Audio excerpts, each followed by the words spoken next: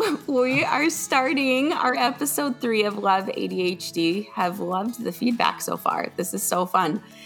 Tony, we are going to spend the next 5 episodes talking about 5 things you didn't know about ADHD. So today we're going to be talking about executive functioning challenges beyond distraction. So a lot of times, ADHD, I think, is totally known for being distracted, right? And there's definitely a reason for that stereotype. But today we're going to talk about something that isn't talked about as much. I'm going to read just a little definition here because you're going to be the expert today. And so to start us off, ADHD is often associated with distraction, but the executive functioning challenges can extend to other areas like organizing tasks, prioritizing, starting and finishing tasks, and time management. This can manifest as challenges in tasks like following multi-step directions, transitioning between activities, or estimating how long a task will take. And I'm sure for you, I can totally relate to this. So I'm excited to dive into it. So Tony, take it away. Let's start talking about executive functioning challenges beyond distraction. Okay, well, I think it's funny because just even in this definition that you read, organizing tasks, prioritizing, starting and finishing, time management, multi-step directions, transitioning between activities, and my brain explodes with my own experiences. And then as a therapist that works with a lot of successful people, it's funny because these things either become a real challenge and a frustration, or it's almost like when they're embraced, then you can, or accepted, then you can work with them. Because I think in particular of starting and finishing tasks, I'm really good at starting tasks. I start a lot of things. I don't finish very many. And I don't know if you have that issue. Is that a problem for you at all? Sometimes it depends. I do really well. If I have deadlines, I do really well with deadlines. Like deadlines make me work so good. Like finishing my book. Yeah. I wrote my book. I got a contract and I needed it to be done in 3.5 months. And that was the best thing that could have happened to me. Right? Yeah. I never would have written it. I never would have written the book if I didn't have a contract and a 3.5 month deadline. I don't think I would have written it just on my own and then submitted it. I needed that. It was so good for me, that structure. What I love is that people are going to listen to these and they're going to identify with certain ones, but not others. And that's why ADHD has these paradoxes where you can have this hyper focus or this insane distraction. So now I can't wait to maybe get a comment where it's like, oh, they both talked about how challenging it was with their writing their books, like a kind of a joke. Right. Because what was funny is writing my book, Julie, I had a deadline and I thought that deadline was adorable. And I was like, oh, I'll for sure meet that deadline. And then the deadline comes and goes and nobody really said anything. So then in my mind, I'm thinking, well, it must not be that big of a deal, even though I signed a contract for it. And so then I finally started getting pressure from my co-author and the publisher saying, hey, how about that? And I thought, I probably better start. And then at that point, then now the pressure was on. And you're right. When the pressure's on, and we'll talk about that on a future episode, because that's that dopamine dump of the deadline or of procrastination. And you just can't make that up. You can't just say, I'm going to pretend that my deadline is next week, because your brain says it's not next week. So then you find other things to do instead. But I work with a lot of entrepreneurs who then in the right setup, they can start something and then they have their people come in and finish it. And then it's like it's a gift. But then if you're the entrepreneur, the solo entrepreneur, you're good at starting something, but then you don't finish it. And then you get to beat yourself up for not finishing. So it's just fascinating how each one of these can manifest differently depending on your situation or your support network. And I'm curious, like we'll get into a couple of other things here in a second, but the thing like time management or prioritizing, organizing tasks, does anything jump out for you, Julie, in any of those as challenges? Yeah, absolutely. Well, and I wanted to just touching back on the deadline situation. Yeah. Or starting and finishing project. That's what it was. How many Word documents do I have on different books that I feel like I could write? Like so many. So I'd say but the amount of work that I know I'm capable of doing and projects that I have blurbs about, and man, in that moment, I am dedicated. It is going to happen, and it's actually going to be done in a week. Like nobody else can do it, but I can. I'm positive of it. And then it's just there. And I guess my hope is I, in the end, do a few things, finish a few things, even though there were 50 ideas, I finish a few, and that's enough. But in the moment, I am so sure that I can write 50 books in a day. Like other people maybe can't, but I can. I know what I'm capable of. So that's interesting. So prioritizing, yes. And time management, yes. Yeah. Organizing tasks, my pen and paper planner saves my life. And if I do not Oh, have it, nothing. And so yeah. it's almost like an anxious attachment to my planner, maybe, Yeah. because Yeah. I'm Yeah. lost without it. I don't remember. I don't know what's happening day to day. I live one day at a time, and it's written right there. And that is my North Star. But prioritizing, like whatever's, I don't know, I lean in and out of that. Whatever's top of mind right then, I'm trying to be better about leaning in and just being cool with, I really feel like Yeah. this needs done right now, and not shoulding myself. Like you say all the time, like, Yeah. no, but I should Yeah. do it this way. But being like, this is what I'm motivated in, and all of it's important. So we're just going to go with it. And this is what's important, Yeah. Julie, because I think this is what can lead to people's I don't want to tease one of the other things that people don't know they don't know, but we've already alluded to rejection sensitivity. Right. And we can be so hard on ourselves. And part of that is like when we don't stay focused on something and we find ourselves on something else. This is why I love the therapy modality, acceptance and commitment therapy, of instead of like, man, what's wrong with me? Well, this is the first time that I am in this very moment. And check it out. I just shifted from this to the other. And so there's nothing wrong with me. I'm not broken. I shouldn't be doing it a different way. But it's like, oh, look at that. I did it this way. Because then if I want to get back on task of what I was doing, I need to not beat myself up, because I'll start to go downhill. Instead, I can notice that I am now working on something else. That's nice. And then I can gently bring focus back to whatever it was that I had started. But then if I find myself going to the other thing, then I want to kind of follow that train of thought for myself, because I'm the only me. So that is the way I'm doing it. And that's part of what I'm pumped about this podcast, is normalizing a lot of these behaviors. And I guarantee somebody's listening and going, I get it. Oh man, I do those things. And I want it to be, oh, check it out. I do those things. Like, that's interesting. So we should tell the story about what time we're meeting right now and what happened this morning, Julie. Should you tell Do you it? want to take it away? Should you tell it, or should I? Okay, well, Oh. I have a thing later today when we normally record, which I'm excited about, because It's your a cool schedule is so insanely busy that for me to reach out and be like, is there any way we could change our appointment time, is just funny. Not that I'm not busy. I am busy in different ways, but Yeah.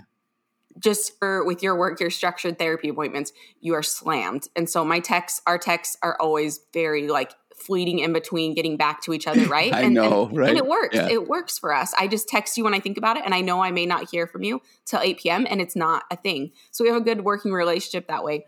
But because of that, I was like, is there any way you can record super late or super early? I know you're an early riser. And so we had decided that we were going to record at 5 a.m. your time.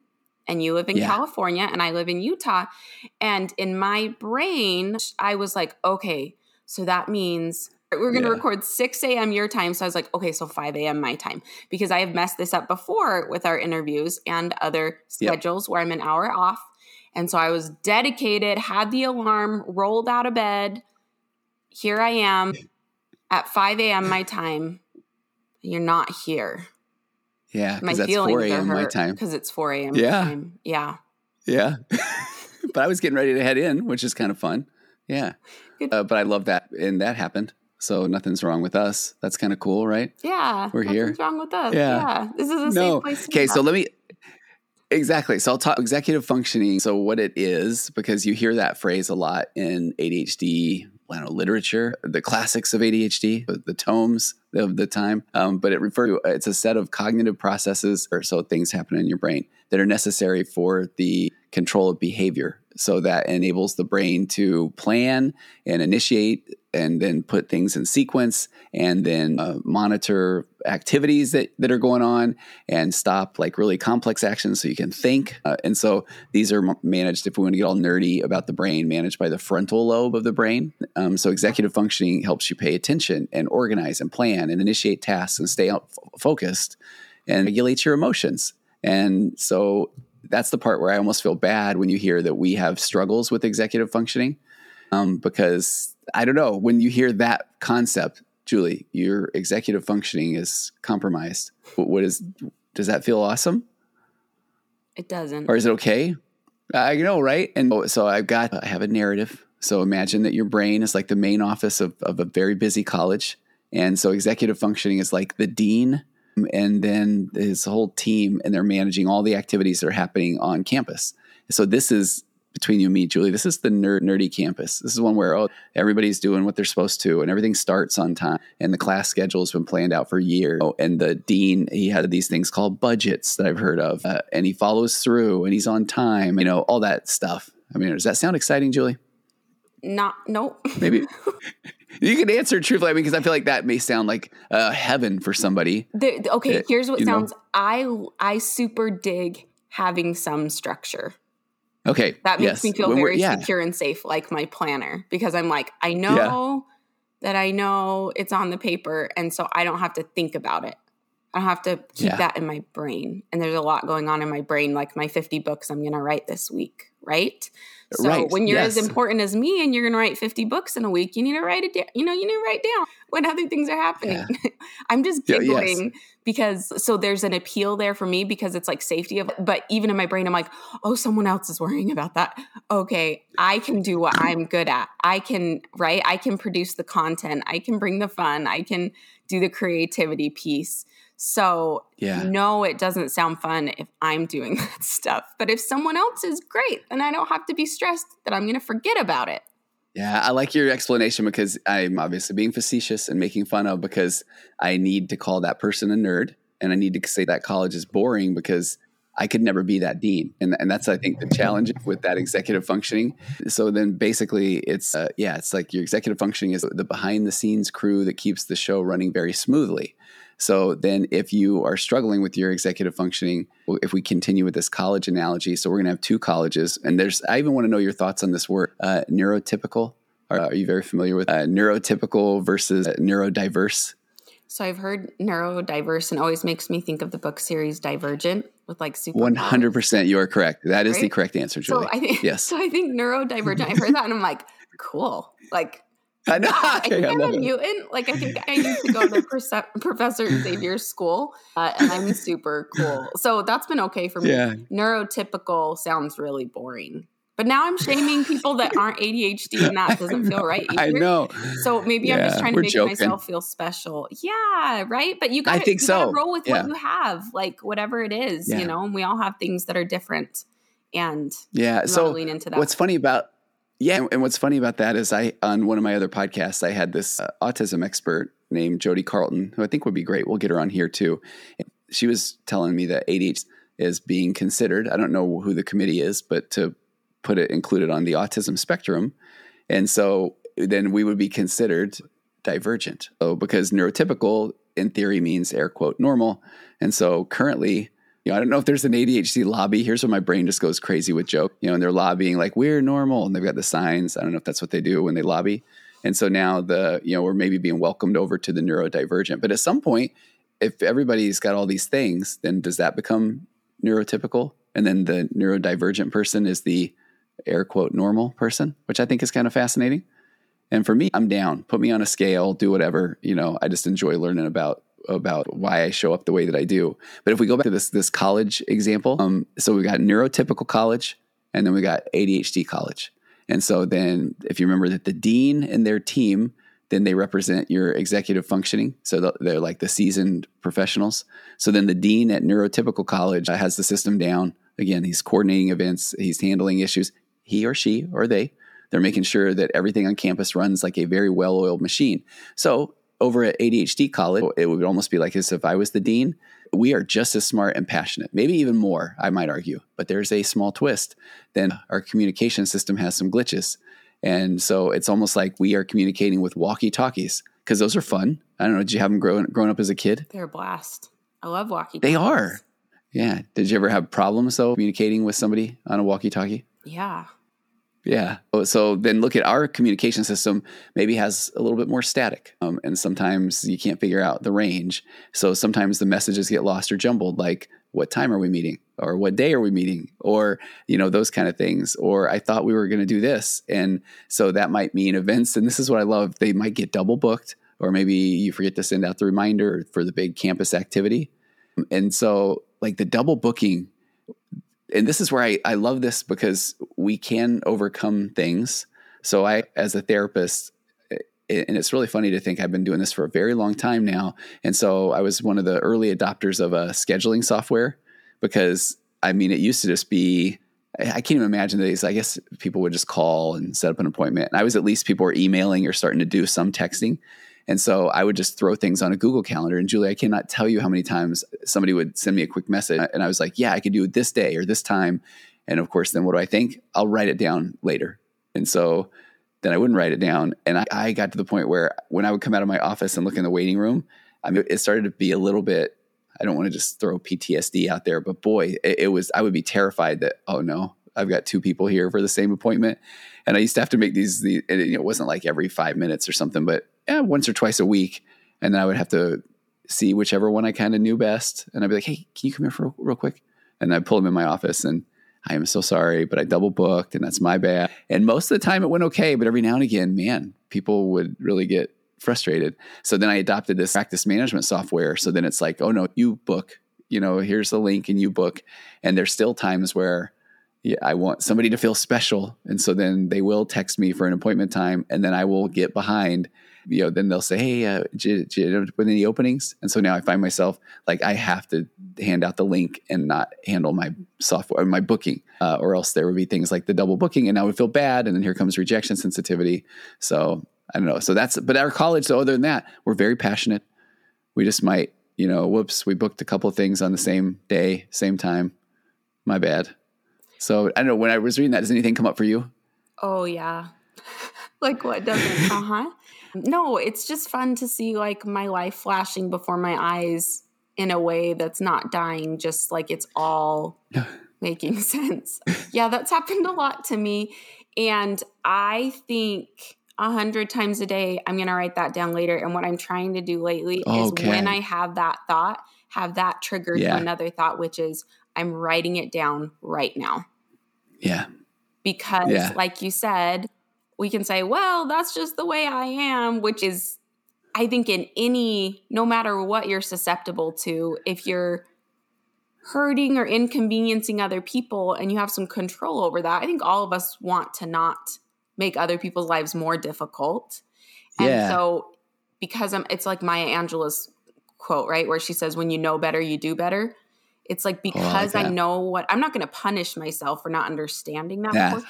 And we don't need to punish ourselves for, even if we do know that and we still mess up, we don't need to punish ourselves, but certainly we're both people that like to evolve and develop ourselves and be the best version of ourselves. Yeah. And so I'm trying to teach myself to just write it down right then, because I want to accomplish a lot in my life. And the less I have to try to keep in my brain also, the less I hurt people's feelings, the less I, double book or miss appointment. Like I'm just going to be more successful and get more done. So one day I'd like to really have an assistant to handle all of this. Yeah. Okay. You know what's funny though, Julie? I love that you brought that up. So I took forever, and maybe a year ago, I got help with an assistant. Mm-hmm. And I have to tell you, then I find myself not necessarily always reminding her that I need to change my schedule. We have an appointment later today. My assistant, Naomi, she's wonderful. And I know, it's funny, I'm pausing and hesitating because I realized last night that I had not responded to an email that had a lot of things. And one of the things is about a podcast recording I'm doing with somebody else in a couple of hours that I know I needed to get her a different link, and I haven't done it. And here we are. It's the morning of. And so I have to accept that is something I needed to probably have done sooner. So even when we get the assistant, I think this is part of the stuff I love about seeing people as a therapist, where it'll be better. It'll be a better win. Like it'll be better if I can get an assistant. Well, it will. Or if I haven't really done the work I need to do, I'll continue this pattern with my assistant. Mm-hmm. And that's just kind of right. That's kind of fascinating. So I've always thought, because even then I keep putting off things I need to get to my assistant, or I realized that it took me a little while to even have her have access to my schedule because I didn't almost want her to see the chaos at times. It's so funny. But in my mind, it was always, if I get an assistant, it'll all just go smooth. But it's the start, which is the good thing. Yeah. So, but putting into place systems, is that pretty helpful? Yeah. Yeah. And even if, as I'm like sighing and going, yeah, Julie, it is, that's one of those things where it will help. It will absolutely help. And on one of our earlier episodes, and I still have not found it, but there's a book called Driven to Distraction that is a wonderful book about ADHD. And this is funny too, because I know I will butcher this, but it was talking about systems or structure. And they gave an analogy of, I think, mercury and a thermometer, that if you break the thermometer, the mercury pulls and just goes in all these little directions, but you put it in the thermometer and then it's amazing. It can tell the temperature. And so it's like when you have that structure, this powerful thing can really be used for good. But then when it's like just left on its own, it just goes in all these different directions. And I think that I've always remembered that concept of when I can have structure, it really does help. But then I have to accept the fact that sometimes my walkie-talkies will be staticky and they'll miss something, and that's okay. Which is part of, I think, I can't wait till we're going to talk about rejection. And I know we only got another minute, so maybe this is like, I'm going to tease this as if we go back. I want to just talk briefly about what then medication looks like, because I think that'll be a fun conversation for a later day.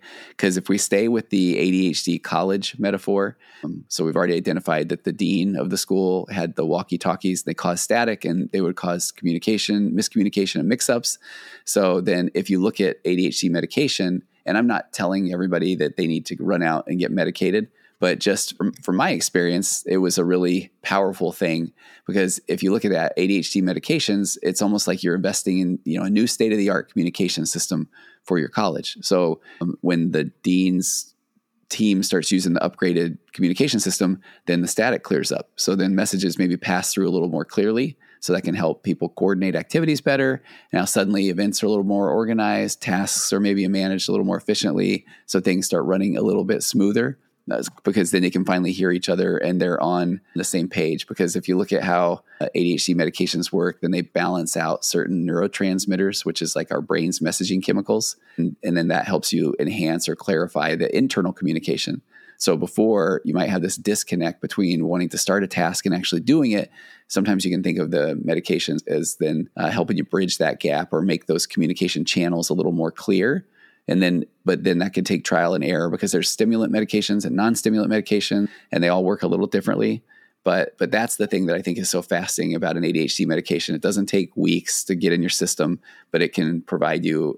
In one of the books, ADHD 2.0, one of the authors says, I think he says it's one of the only drugs that when you find the right one or it works well, that your life can change within like 45 minutes. You never knew what you didn't know, because all of a sudden everything's clear. But then the thing that I think nobody talks about is that, so like same with this analogy, I can upgrade my communication system, and then I can either communicate messages of upcoming events well, or I can, tell hilarious jokes and everybody's going to hear them better. So you still have to have the right focus of what to do. Even I've had my medication kick in before and had the most glorious hour of watching YouTube shorts ever.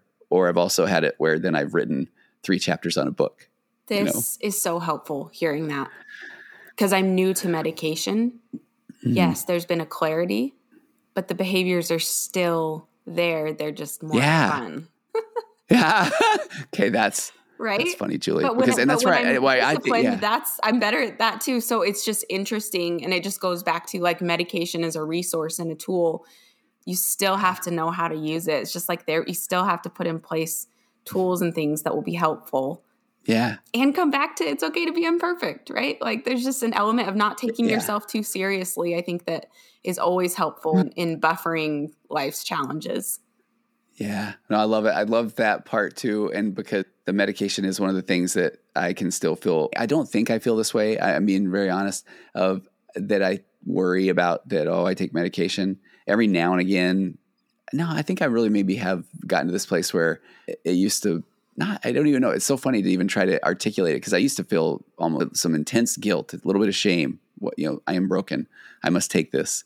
But now what a blessing to live at a time where there's a medication that can help. But I'm a big advocate, maybe as a therapist, that I like what you're saying. I still feel like you need the right tools, and you need to be able to clarify your values and know what really matters to you, to point you in the directions that then the medication will help you accomplish things even more. And if somebody says, I don't want to take medication, then awesome. There's even, we'll talk about this down the road, but there's a book by Daniel Amen, like this world-renowned person that does brain scans. His TED Talks are amazing. It's called Understanding ADHD. And he goes into these 7 or 8 different subtypes of ADHD. And then he does give an entire background on natural supplements that somebody can take, how sleep affects it, how exercise, hydration, everything that can, so sometimes people want to rule that out before they jump right to medication, which I can understand that too. Cool. Julie, that was fun. That was really fun. Should we do our Love ADHD note to close out our episode? Oh, yeah. I forgot all about it. Do you have one? I can. Okay. Dear. See, this is fun, right? Okay. Maybe we'll decide if this is a thing. Maybe give us feedback, listeners, how you feel about the love note at the end. Okay. Dear Tony, your college is the funnest college of all time. Everybody wants to be in your college, except for the nerds, who we also love and we don't reject. But sometimes we make fun of to make ourselves feel better. And that's okay. We're working on that too. In your college, you are creative and genius, and you use walkie-talkies, and that makes everybody happy and raises the morale.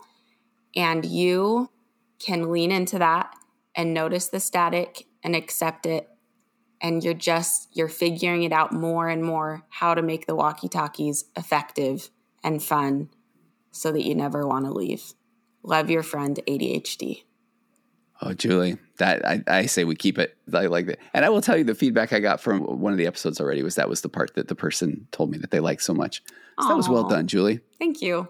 I know, right? Thank you. Yeah. Thank you. And go and change the world today.